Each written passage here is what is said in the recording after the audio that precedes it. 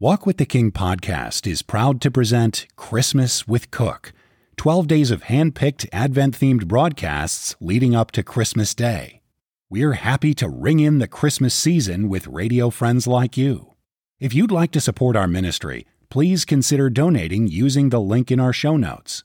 Thank you for your support, and thank you for listening. Thank you very much. And hello again, dear radio friends. How in the world are you? You doing all right? Bless your heart. Nice to be back with you. Thank God. We are together in the work of the Lord and in the bonds of Christian love. Hallelujah for that.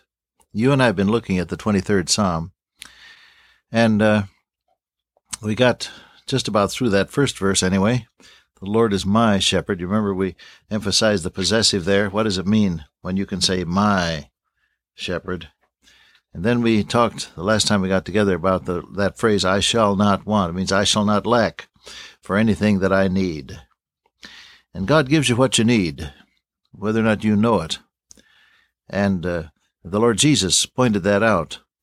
He said if somebody that has a little boy, the boy asks for bread but grabs for a stone, is he going to do him that? Let him do that? No, you give him a piece of bread, not break his little teeth on a stone that looks like bread.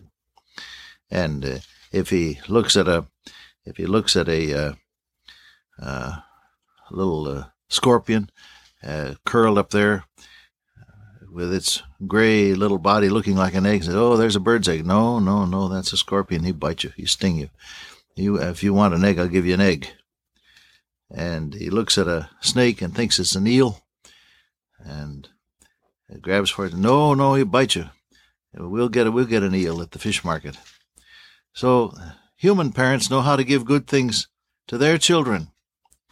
Well, he said, if ye being evil know how to give good things to your children, how much more shall your heavenly Father give good things to them that ask him?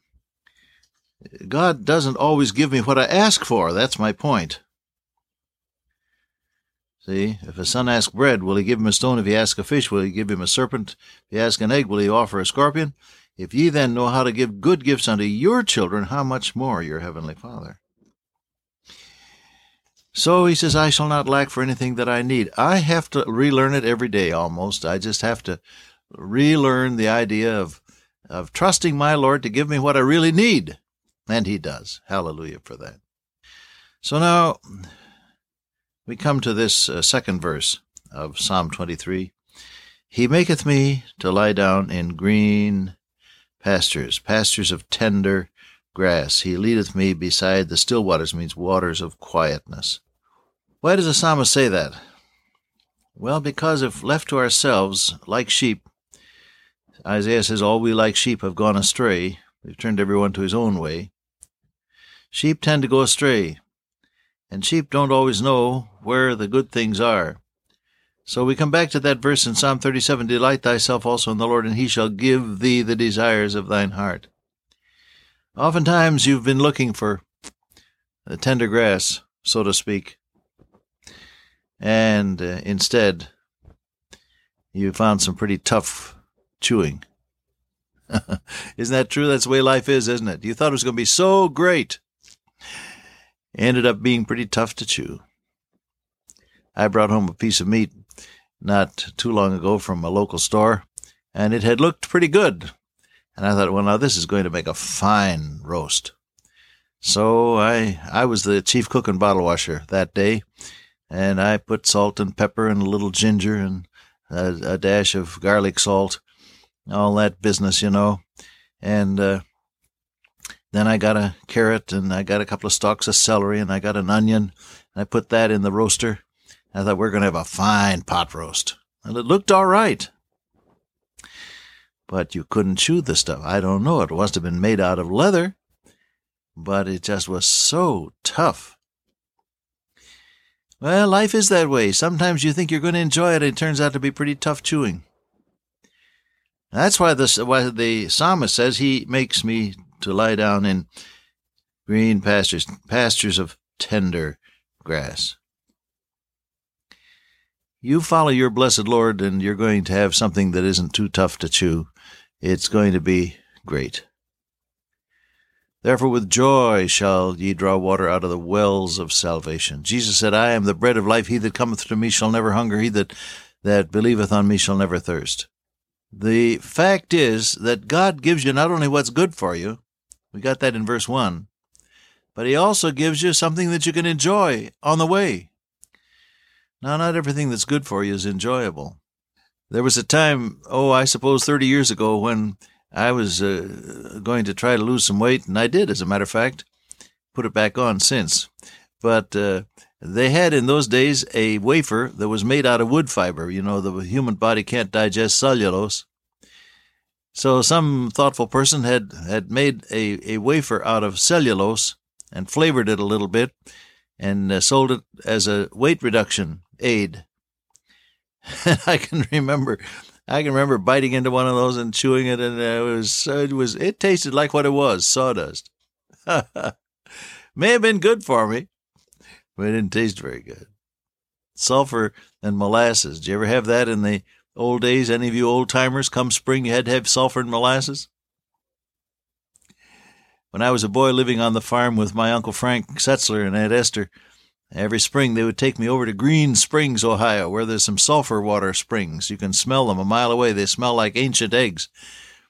And that sulfur water was supposed to be very good for you. So every spring, go over there. Yeah, have some of that water, boy. Good for you. Well, it didn't hurt me any. I'm still alive.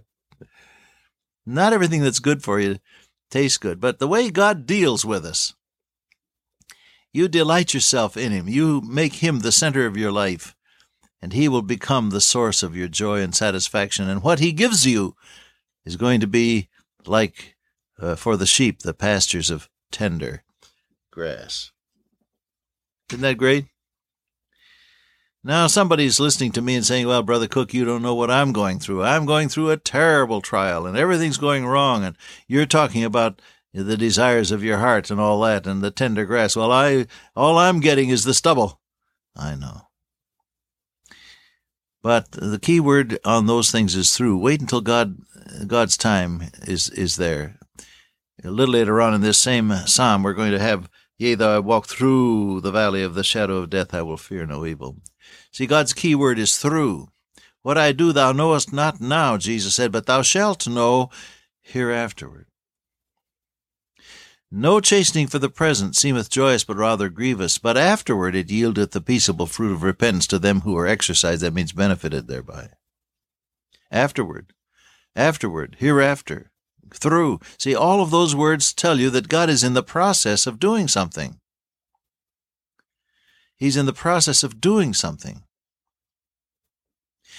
Amy Carmichael, in one of her books, tells the story of standing beside a refiner in one of the bazaars of India, and this man was hunched down, squatted down beside his primitive refining equipment. He had some gold ore in a brazier, and underneath it a very hot charcoal fire upon which he was blowing with the bellows.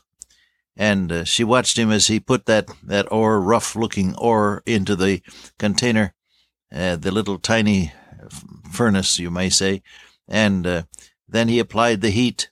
And then he let it cool a little after he had skimmed off some of the slag from the top. And then he applied the heat again, even more heat, and some more of the impurities rose to the top. And then he let it cool a little. And then he applied even more heat and skimmed off again some impurities here and there, a fleck of impurity here and there on the surface of the molten metal.